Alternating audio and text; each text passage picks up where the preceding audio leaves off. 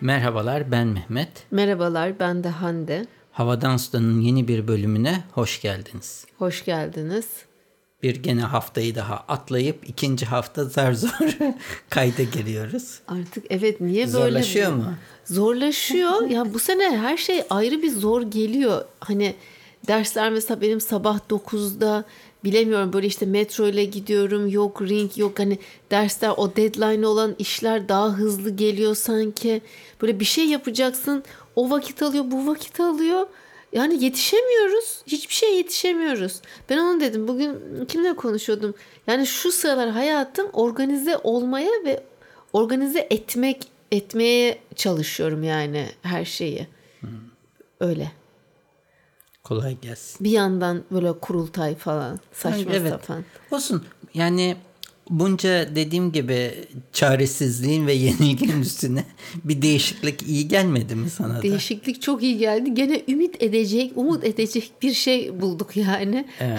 Bu sefer iyi de olur mu, değişir mi bir şey? Yani bir şeyden, hani o kendine aday gösterdi en son seçimlerde. Kılıçlar. Ondan sonra ona Koltukdaroğlu falan da demişler galiba, değil mi? Hani koltuğa yapıştı diye. Neyse, keşke böyle olmasaydı da yani o vaktinde ayrılaydı. Her neyse, güzel gelişmeler. Evet. Sende ne var ne yok Mehmet? Bende iyidir.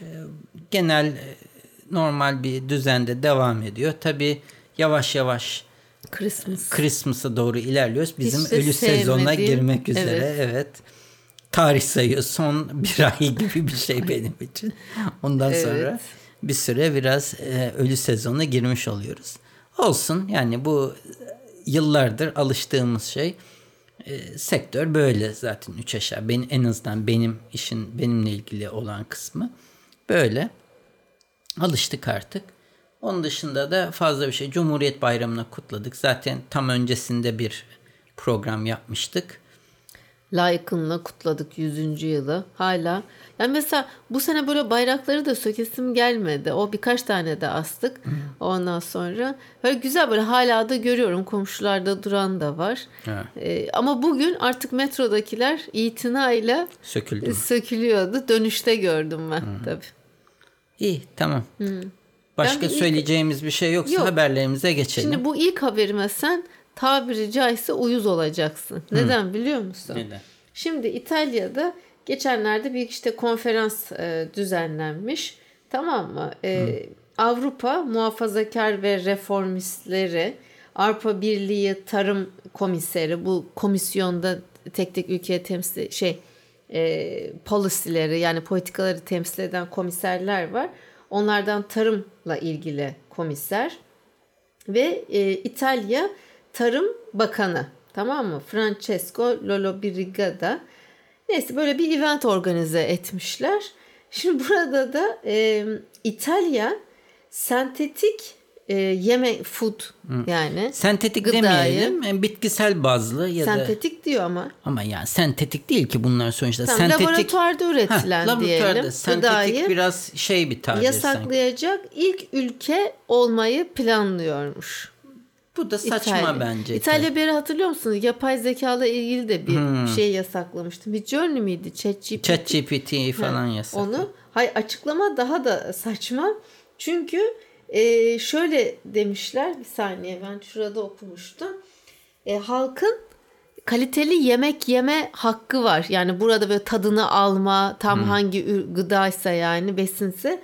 Burada ise laboratuvarda bu tam onu karşılayamayacağı için. Nereden biliyor? Belki aynı tadı yakalayacak işte.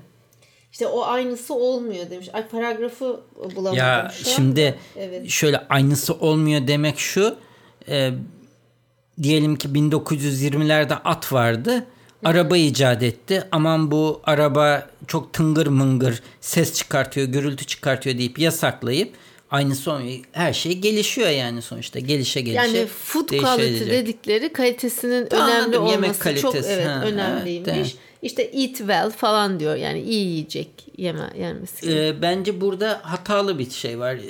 Birçok yemeğe göre daha hijyenik ortamda bunlar üretilip çok daha kaliteli şey olabilir. Ben sana demiştim uyuz olacaksın diye. Hani böyle çok savunduğumdan değil, bir yatırımım da yok ama Bilmem artık, sen böyle bir oynuyorsun sanki yurt dışı borsalarda bir şeyler ama. Yani bana mantıklı gelmedi yasak. İsteyen onu yesin, isteyen onu yesin ve zaten dediğim gibi bu dünya artan nüfusuyla beraber sürekli işte büyükbaş küçük hayvan baş besleyerek bu et ihtiyacını karşılamak ya da denizlerden balık avlayarak et ihtiyacını, balık ihtiyacını karşılamak mümkün olmayacak.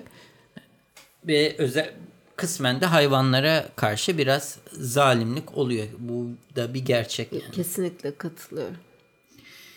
Benim haberimde bu Serdar Kuzuloğlu'nun e-posta bülteni var. Şiddetle tavsiye ederim. Evet, Dünya Halleri değil mi? Evet, Dünya Halleri. Orada gördüm. Airbus'ın şimdi de bir gemi tasarımı varmış. Biz bunu daha önce sen sundun mu? Evet, buna benzer başka tasarımlar da vardı. Bu farklı bir gemi. Dikey pervaneleri var ve rüzgar enerjisiyle geliyor. Tabii içinde normal motoru da var. Yani daha mantıklı, sırf şeye dayanmıyor, rüzgara. Rüzgar artı dizel, bu sayede daha az yakıt harcayarak denizlerde seyahat edecek. Mantıklı geldi bana. Yani sırf rüzgara güvenmek de pek bu tür tanker işlerinde mümkün olmayabilir. Aynı zamanda uydudan aldığı rüzgar verileriyle de en fazla rüzgarın olduğu rotayı otomatikman tespit edip hani en optimum şekilde gidecekmiş. Tabii gene 3D'de tasarlanmış bir şey. Yani daha gerçek hayatta yok böyle bir şey. Koskoca tanker diyorsun. Düşünsene, rüzgar yok ve böyle akıntıyla sürükleniyor yani. Aynen öyle. Gitmeyeceği yere doğru. Bir de ufak bir şey söyleyeyim. Bizim evde bu robot temizlik robotumuz var. Evet. Ev bayağı da alıştın tahminim. Ben çok alıştım. Yani bende bir airfryer öncesi sonrası, bir de robot öncesi sonrası. Ama bunların genelde tasarımları hep aynı. Yani bir yuvarlak bir şey evin her tarafında dolaşıyor. Kısmen tabii gerçek ev silme gibi silme yapamıyor. Sonuçta bakıldığında viledeyle evi sildiğimizde yarım kova suyu kullanıp silip o suyu döküyoruz. Bu elektrikli süpürgesi düzgün çalışıyor ama silmesi biraz daha yere bezi sürterek toplama şeklinde bir şey. Bunun biraz daha gelişmişini tahmin edeceğin üzere yapmışlar. Daha büyük bir alet. Hem elektrik süpürgesi hem silgi ve tabii ki silme işini yapıyor. Hem de tabii büyüklüğünden dolayı daha iyi süpürüyor. Gözleri falan var, daha iyi navigasyon sağlıyor. Her tür zeminde gidiyor. Mesela bizimki zaman zaman halıda takılabiliyor ya da kablolara takılabiliyor. Bu her türlü şeyi yapabiliyormuş ve dediğim gibi zemini, ıslak zemini mesela temizliyor kendisi. Bu uzaktan kumandalı. Yok. Normal. Böyle sokakta nasıl? O işte reklam için öyle yapmışlar. New York sokaklarında temizler gibisinden. Biraz çirkin bir tasarım ama fonksiyonelliğine bakar. Güzel temizliyorsa sorun yok. Büyük ama bu zaten. Evet, daha büyük bir. Çok yer tutar. Daha büyük bir. Böyle her bir yeni ürün böyle açıkladığında bir hafif yüreğim hop ediyor Mehmet. Hani bir şeyin böyle altyapısını mı hazırlıyorsun, ne yapıyorsun diye. Bu zaten Amerika'da çıkmış zaten. Gerek de yok. Var bizim. Var bizim. Memnunum diyorsun. Memnunum. Çok memnunum. Evet. Tolga Şardan serbest bırakılmış. Evet, haberlerde dinledim. Sen dinledin mi? Tamam, ben de sonradan gördüm, okudum. Bu kapsül bültenini okuyorum ben de. Sen sormadan ben sansürleyeyim diye bir başlık atmışlar da. Türkiye'deki internet sansürünü inceleyen rapora göre geçen yıl en az 40.000 küsur bağlantıya bu URL erişim engeli getirilmiş. Toplam 3.196 haberin çoğunluğu engellenen Cumhurbaşkanı ve ailesi hakkındaki haberlerden oluşmuş. Daha çok kişilik hakları ihlali, işte haberlerin engellenme gerekçelerinde ilk sıra. Yani biz, en azından ben hızlı internet ortamında olduğum için genellikle bu haberler çıktığında görüyorum. Yani o haber kaldırılana kadar çoktan görmüş oluyorum genelde. Bu Adnan Oktar'la ilgili mesela bir video yayınlanmıştı. Bu olay. Sonra kaldırtmışlar onu. Ben çoktan artık izlemiştim. Retouch yaparken o zaten arkada çalıyor. Hani biraz daha sansasyonel olan şeyler belki. Bir de hani bizim evdeki belki konfigürasyondan dolayı çok bu şeylerden de etkilenmiyor olabiliriz. O da olabilir. Sen hiç şey gördün mü? Yani bir şey tıkladığında bu engellenmiştir diye bir şey bugüne kadar benden hatırlamıyorum. Yok, bugün okulda benim oldu. Bu Emek ve bir şey dergisi var. Orada bir yazı yayınlanmış. O yazıyı okumak istedim. Tıklıyorum forbidden diyor. Başka bir şeyler ama bir sürü yok, sertifikayı göster diyor. Şöyle yani zilyon tane güvenlik uygulama uyarısı çıktı. Ay dedim sonra neyse boş ver. Evden okuyamadım. Okursun. Evden okurum. Yani aslında evet biraz gerekti de. Şimdi Ideo diye bir firma var. Bunu çok eski bölümlerinizde farklı anlatmıştık. Bir tasarım firması. Bu firma en son 1000 kişiye kadar yükselmiş. İşte Şangay, Tokyo farklı. Çalışanları mı? Evet 1000 çalışanı. Tasarım ofisi.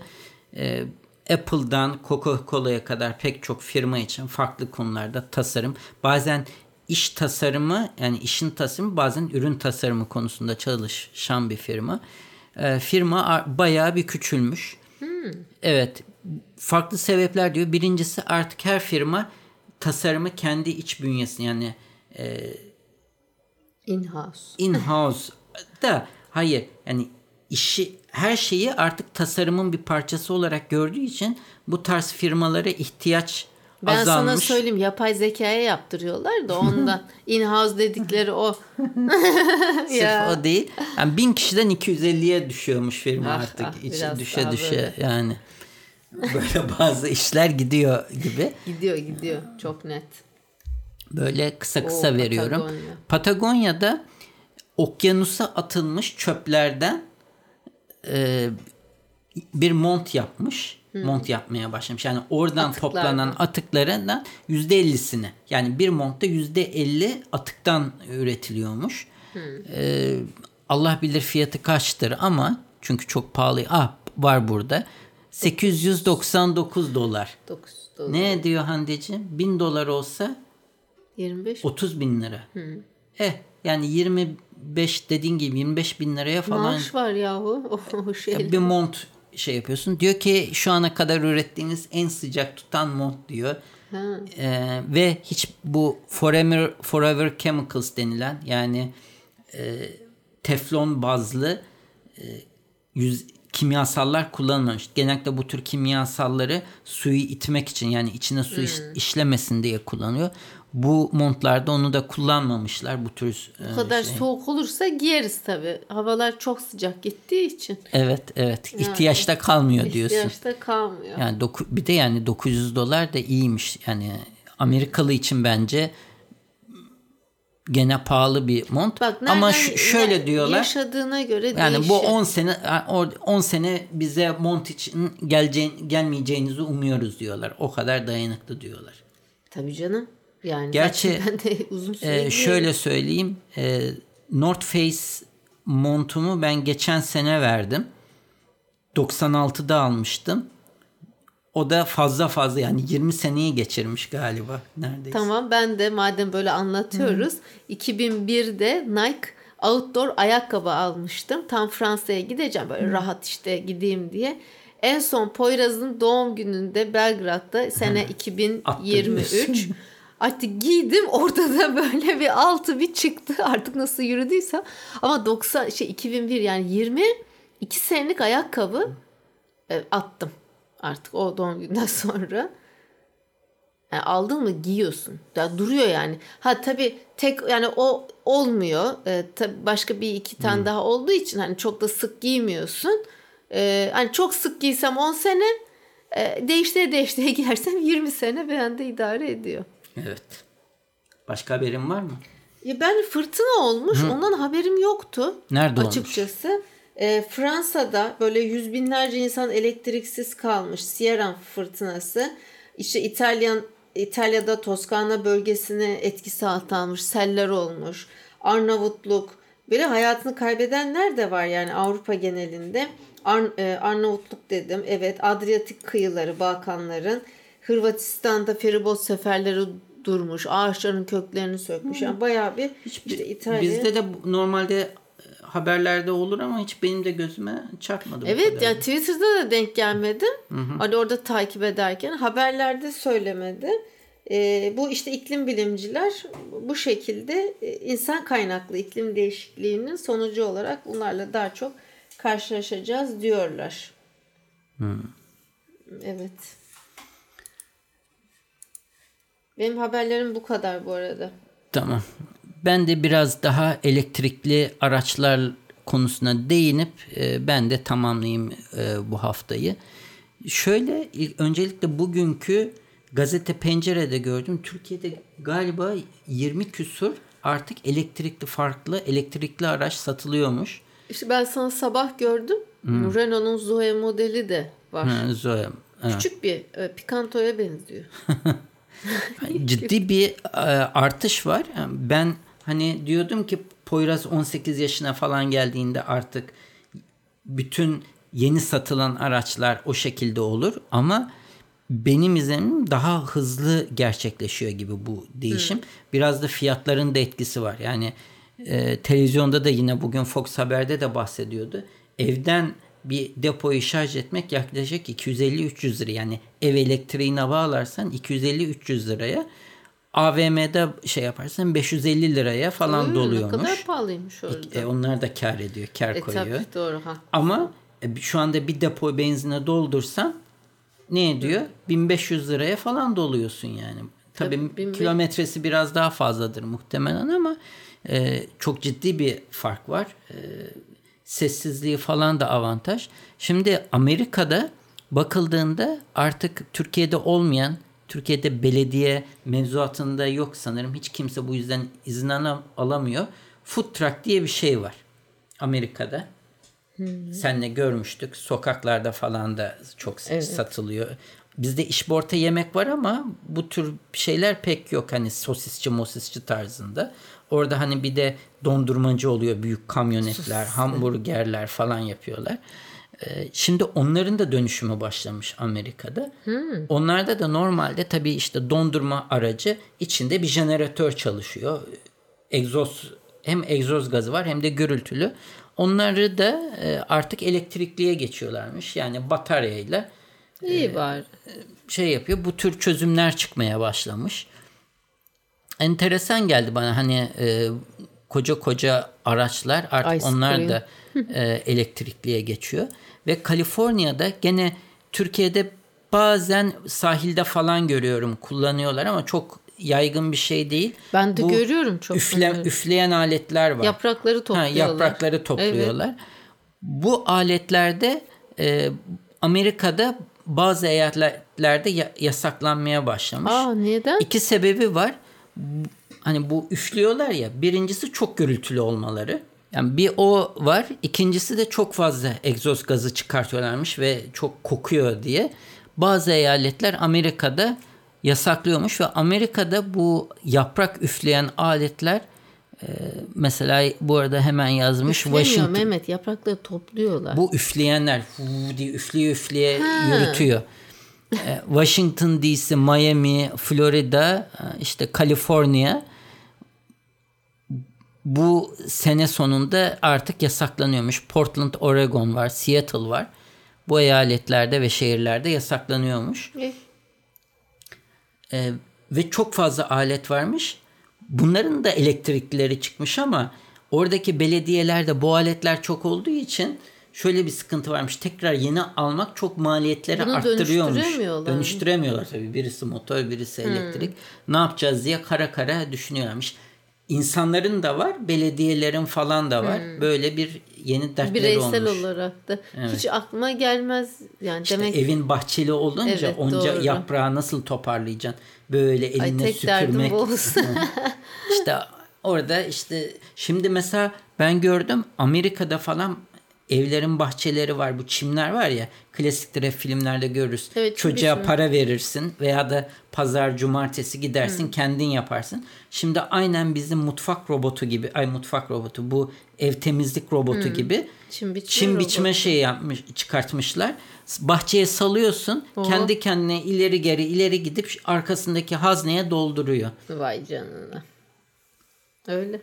Yani öyle bir ihtiyaç. Mesela Türkiye'de satmayacak bir ürün ama Amerika'da bunca müstakil ev varken, bahçeli ev varken çok satması muhtemel bir ürün. Bırakıyorsun, gidiyor, uğraşmıyorsun çim biçmeyle. Evet, bu haftayı da bu şekilde bitirelim istersen. Evet. Var mı başka bir haberin? Yoktu galiba. Yok. Dinleyicilerimizden yorumlarını bekleriz. Artık ne zaman tekrar bölüm yaparız bakacağız inşallah. Gelecek haftaya diyelim. O zaman tekrar görüşene kadar sağlıcakla kalın. Hoşça kalın.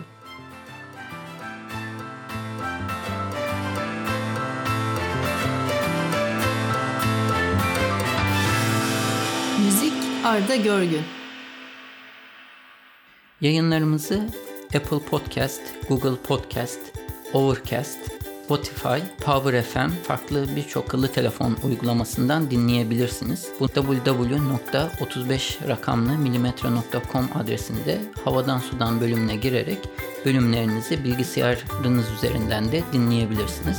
Yine aynı sayfa üzerinden her bölümde konuştuğumuz konulara ait bağlantılar ve videolar mevcut. Sayfanın sonunda da o bölümle ilgili arzu ederseniz yorumlarınızı bırakabilirsiniz. iTunes, Google Play ve diğer uygulamalara da yorumlarınızı bırakırsanız bizi memnun edersiniz. Bize direkt ulaşmak isterseniz havadansudan@35mm.com adresi üzerinden e-posta ile ulaşabileceğiniz gibi Twitter'da bana @35mm, Hande'ye de @handetekturan adresi üzerinden takip edebilirsiniz veya da direkt mesaj iletebilirsiniz. Son olarak da Facebook üzerinde Havadan Sudan isminde bir grubumuz mevcut. Bu grupta genellikle duyurularımızı ilettiğimiz gibi dinleyicilerimiz ilginç buldukları haberleri de paylaşıyorlar. Arzu ederseniz bu gruba üye olarak siz de diğer dinleyicilerimizle etkileşimde bulunma imkanını bulabilirsiniz.